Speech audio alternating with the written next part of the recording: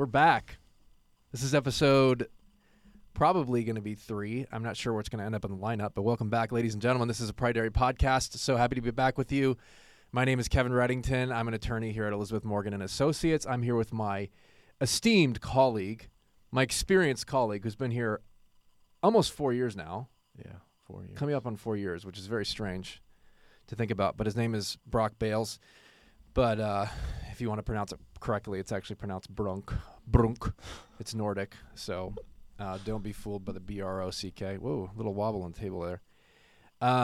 We're still getting everything set up, so bear with us. But this episode, we wanted to talk about dentistry as a business, because one of the things we've been noticing recently is a lot of dentists have been coming to us and asking us to restructure their business, help them in doing acquisitions of other dental practices. And so Brock has actually got a lot of experience doing this in recent years, and he's seen a lot of different angles for acquisitions and for building a dental kind of franchise. And we want to do a podcast about it because it's an extraordinary opportunity. In my opinion, it's a great private equity option because it's kind of protected by this creature of state statute that keeps a lot of private equity out. So why don't you explain that, Brock? Why is it kind of an ideal private equity each acquisition? state tends to have 2 layers, 2 hedges, essentially protecting dental practices from corporate interference. Generally, and it's actually pretty uniform in most states, a similar double layer of protection. So if you create a professional entity. And when you say corporate interference, you mean like big publicly traded companies coming in and scooping up these small little practices. Non-dentists coming in and lowering the standard of care. Right. So in Texas, you have the code under which the entity is formed, the Texas Business Organizations Code, and then you also have the Texas Dental Practices Act. Both of those working together essentially prevents a non-dentist from owning an equity stake or controlling a dental practice, which means that dentists have a unique opportunity as opposed to anyone else to buy lock, stock, and barrel the entire dental practice.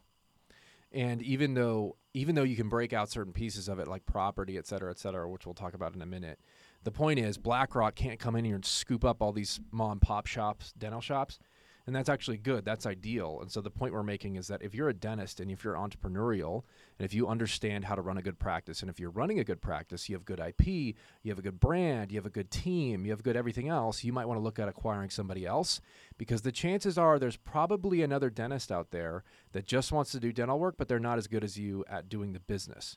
And so you can come in and act like a private equity investor, but not actually have to service all of their clients. So in that sense, it's really ideal because it's carved out this really unique little space. It's the same thing with law firms, by the way. If you want to own a law firm, you have to be an attorney. And that's one of the things that the states have decided to do because they don't want to allow Wall Street to just walk in on everything. That's kind of the general point about that.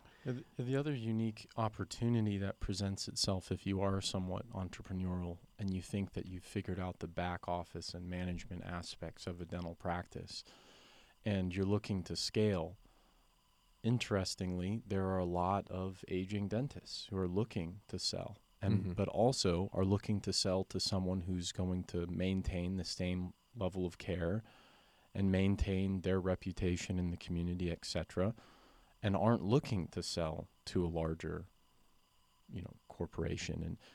And what's happening is the way that these bigger companies are trying to get around the rules are creating these DSO organizations, and you can read the contracts, and they're pretty complicated, and it'll be interesting to see if the legislature start to clamp down on that sort of activity, which they could do at any moment.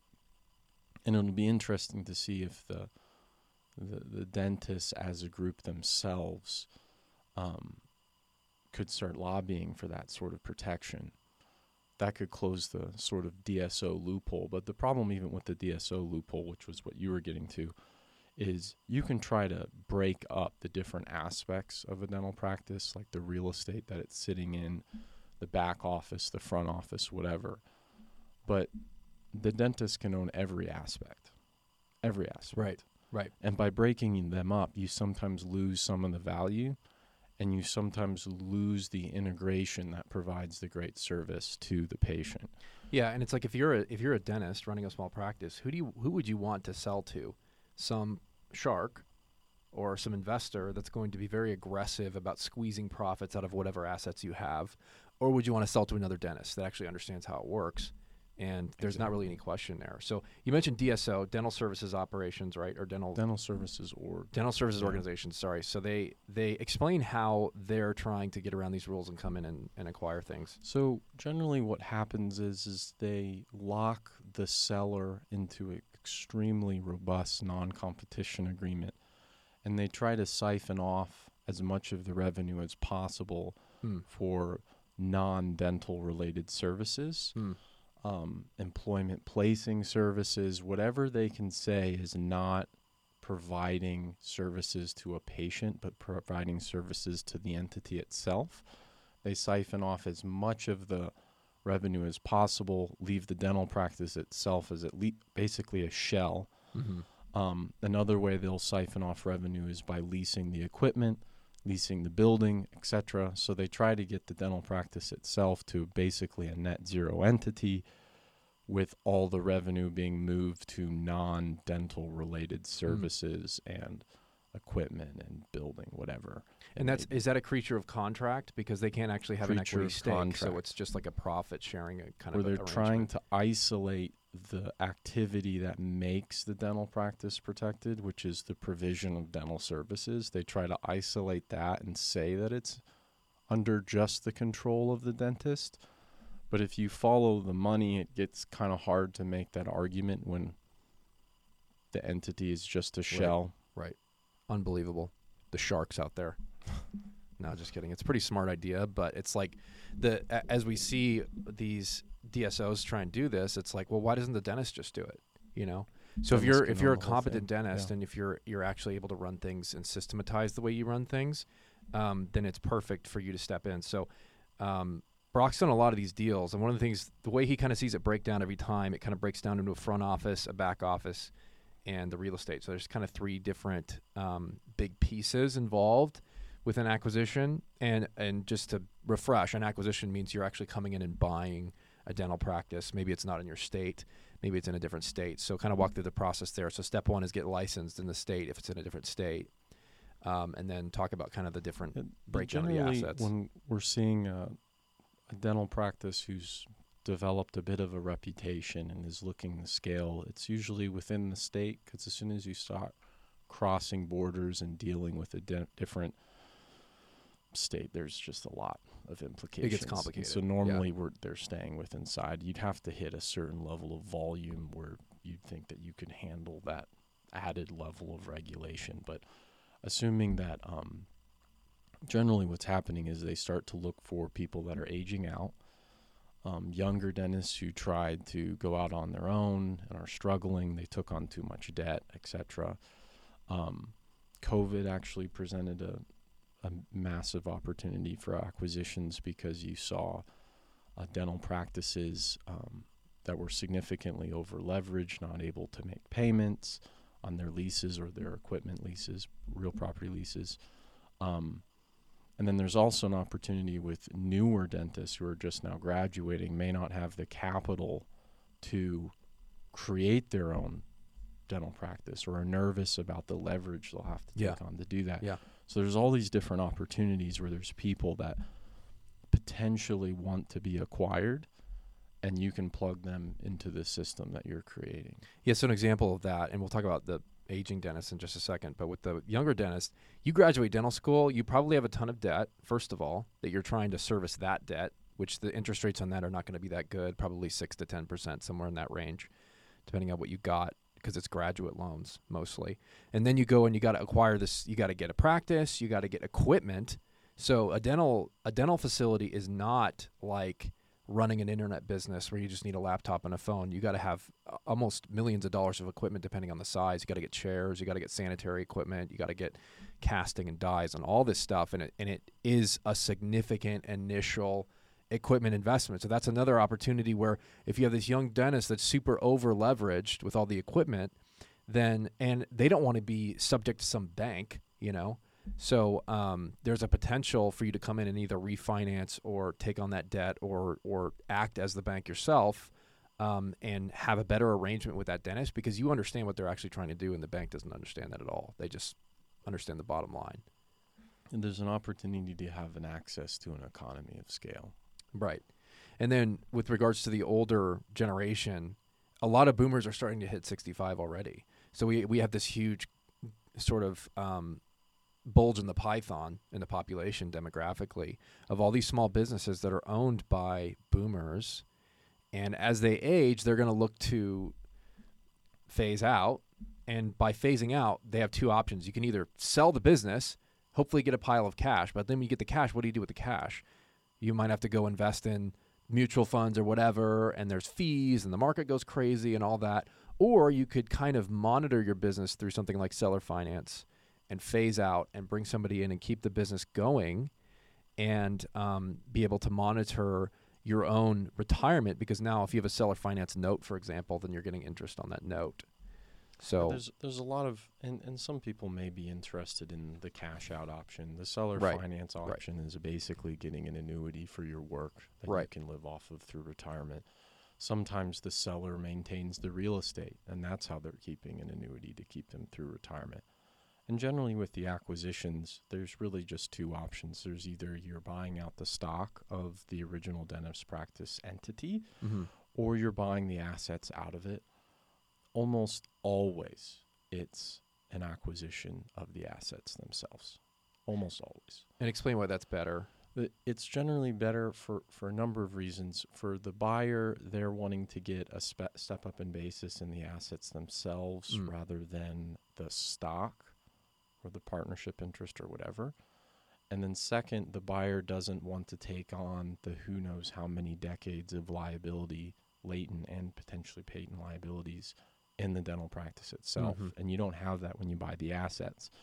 And sometimes those liabilities are with respect to the services provided, Right. with respect to the employment, IP infringement, who knows what it is, failure to have a permit, like anything that you can imagine you acquire when you acquire the actual entity via The stock. the stock. Yeah. So what Brock is talking about here, just to elaborate a little bit, if there's a patent liability, he's saying something underneath the surface. Like if there's a harassment that happened 5-10 years ago or something like that, or within the statute of limitations, whatever, and you don't know about that, you take that on and a former employee comes back and sues you for that harassment, that you now own the stock of that company, and therefore you're going to be subject to the harassment lawsuit that's going to come against you. The harassment is not the best example because a lot of times that's personal, but anything, liabilities, loans, things you didn't know, expenses you didn't know, et cetera, et cetera. Tax issues, anything. Yeah. And when you're buying the assets out, it also makes it a little bit easier to determine which employees you're taking on. It's a little bit difficult if you're kind of pushing that on them. You can make them deal with the terminations and whatever, and you can just hire out the people that you want or need. So there's just a lot more control for the buyer. The only times we're buying the entity itself would make sense is if simplicity was a goal. The other problem with buying the entity itself is almost always it's an S corp, which means if you acquire it as a non-qualified S corporation shareholder, you're going to blow the S corp election. Right. So that's another reason why you don't see it. You could see it because the entity itself has such a massive amount of goodwill where you're really trying to buy the whole thing and you don't really care about the liabilities. You want everything that comes with it. Right. But that's still, you can get a lot of those same advantages by pulling out the assets. Yeah, the goodwill could be tied up in the IP or the intellectual property, which is the brand or whatever it is. The other thing that could happen is sometimes the lease could be drafted in such a way where you're wanting to buy the entity itself to maintain all the contractual relationships. Right. Right. Which sometimes is very desirable. Right. Sometimes you want the liabilities. Yeah. Because then you have to renegotiate everything else. Exactly. Yeah. But like you just said, so just to add a little color there too, if it's an S corp, which a lot of practices are, if it's an S corp, then when if you blow the S election, the phrase that Brock used, that means it's considered a sale, which means that that's a taxable. Well, it converts into a C corporation, Right. which all of a sudden now you're dealing with 2 layers of tax, which Yeah. is not ideal when you're trying to acquire a business inside of your hopefully tax-efficient acquisition vehicle. Right. Now all of a sudden you have a layer of tax that you weren't anticipating. Yeah. And the last thing you want with a new business is a big tax bill. Yeah. Because that you're already going to have to cover debt service and everything else. But so talk about kind of the structure. Well, we talked about doing the stock versus asset sale. Yeah. So let's talk about like niches a little bit. There, you can focus in on a specific area if you're really competent at something. For example, if there's a team, we have some clients that are just great with their HR. They're just great with their employees. They have great bookkeepers. They have great front office people. A business is a dental practice is a customer service practice, as well as being a professional medical services practice. And so having a back office that's good is really beneficial. And HR problems are a nightmare when you're trying to run a good business. And so if you have a good team, that's a great buy because your bookkeepers and those kinds of people you can just shift into the new structure and they can be running and their teams can be running 2 different practices. Or, for example, software, if you have great software and have figured out how to run things really well and something's a mom and pop shop, everything's still on paper, then that's a great value add because there's a lot of inefficiency you can cut out with that. Yeah, to the extent that you can share overhead across multiple offices, there's going to be some efficiencies that are growing there. Right. You can increase your margins just because you're using the same people to do the same work over and over again, which is the best form of acquisition vehicle. If Right. you've created a structure where you have everything but the service piece to the patient ironed out beautifully, where all you have to do is add in hygienists and dentists into the structure at each individual office, you've just created a beautiful model that can scale almost infinitely, assuming that you can continue to staff the back office the correct way. And you're capturing the entire volume of the revenue being thrown off by the dental practice. And Right. if you couple that with a real estate holding structure, basically your own DSO that you own, that's servicing all these practices, you've captured every single revenue stream, which Vertically integrated to some degree.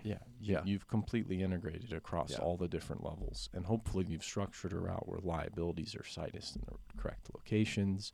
You're able to manage everything really efficiently, and you can keep plugging people in a structure that you've set up. You can also it creates a lot of flexibility on how you incentivize the dentists that you want to potentially partner with in the future.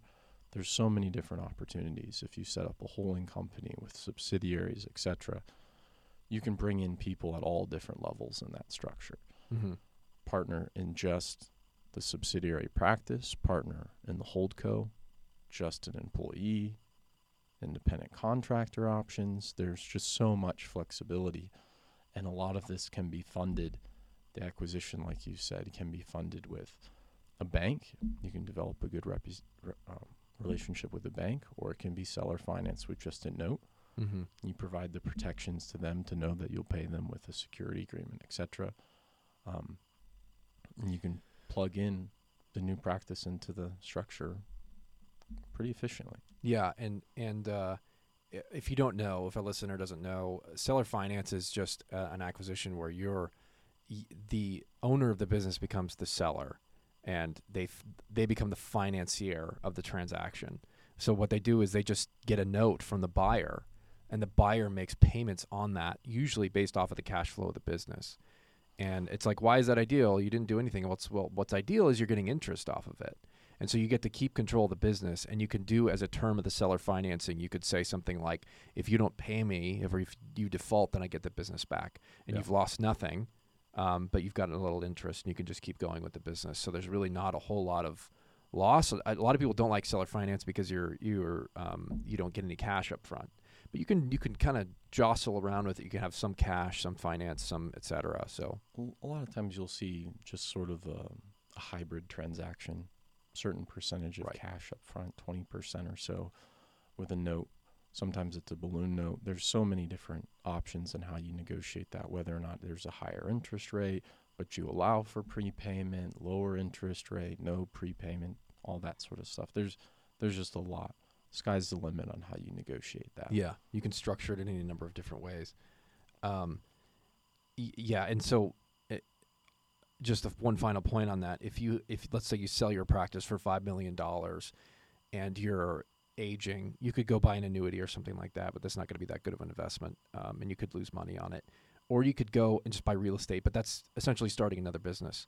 So the kind of the ideal part of it is you can use the business that you've already built, which you know works, and you can continue to take the cash flow from that while phasing out of the business. That's what's ideal about it. So, cool. All right. Now, there are some sticking points, obviously, some things that people argue about.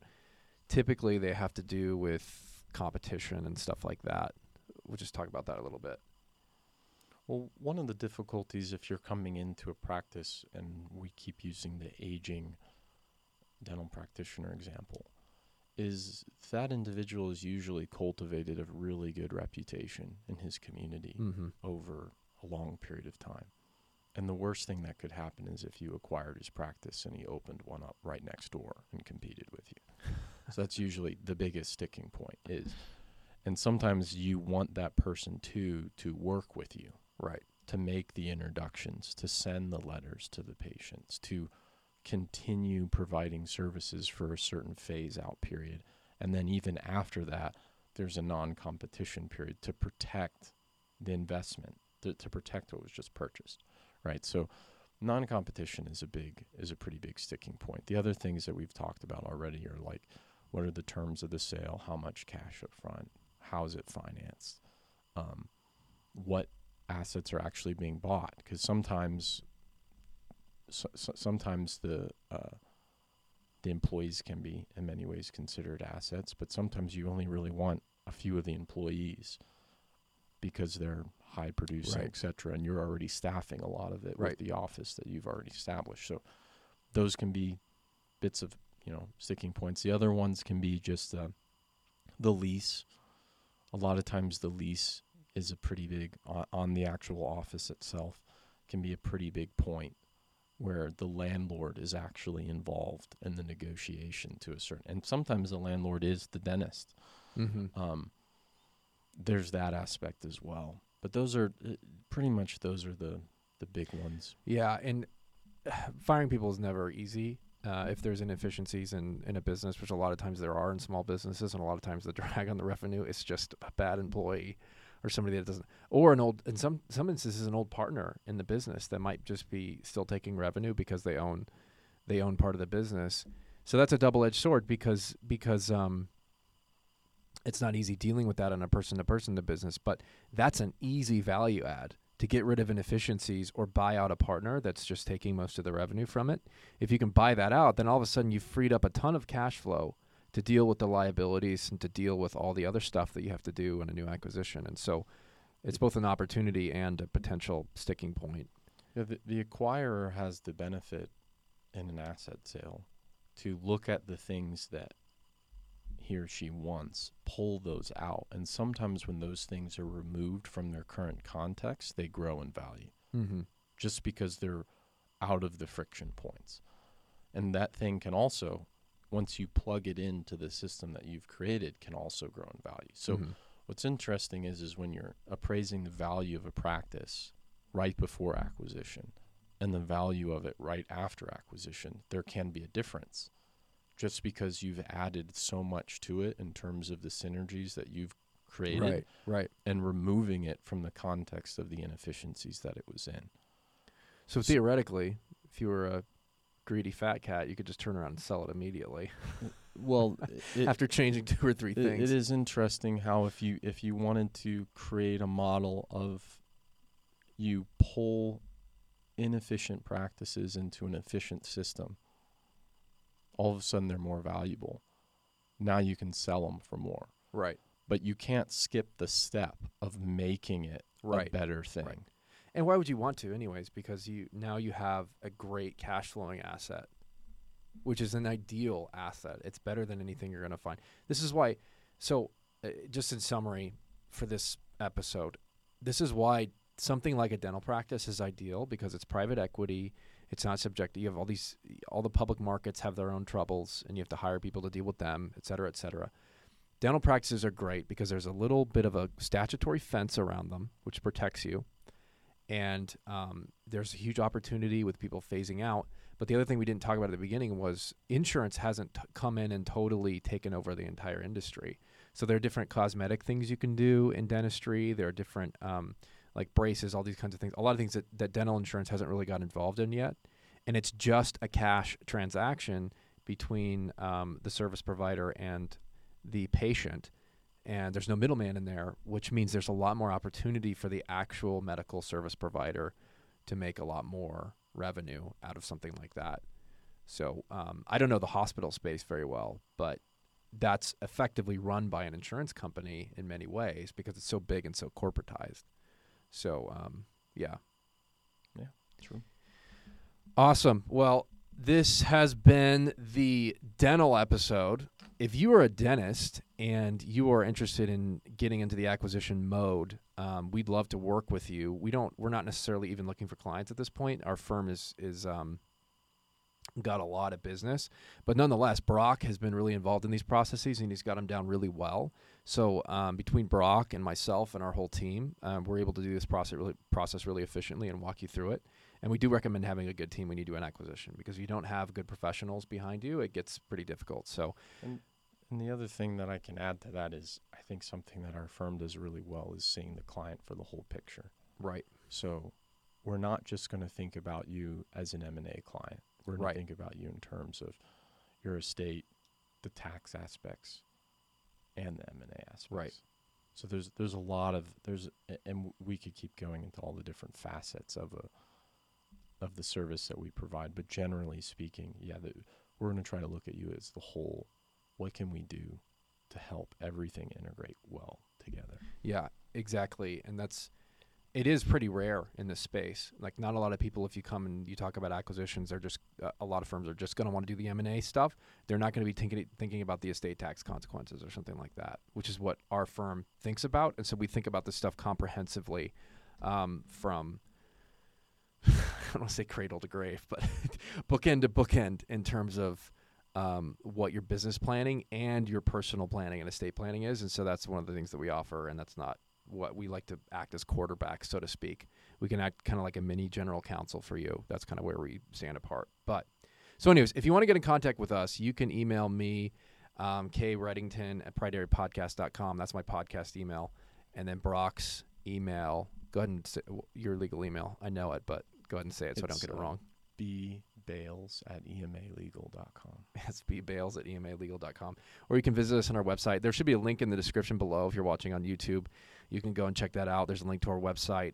If you're looking for a simple estate plan, we have a great relationship with a firm that we work with. Just if you're looking for a simple will, simple trust, we work with the Hargrove firm, and we have a relationship with them to send them simple wills, and we work with them a little bit to do that. So if you're looking for that, there's a link below, and you can get in contact with us, or you can always just Google us. It's Elizabeth Morgan and Associates. We just recently moved, so pay no attention to the old address, but the website is still up there. So we'd love to hear from you, and we look forward to seeing you on the next episode. Thanks so much.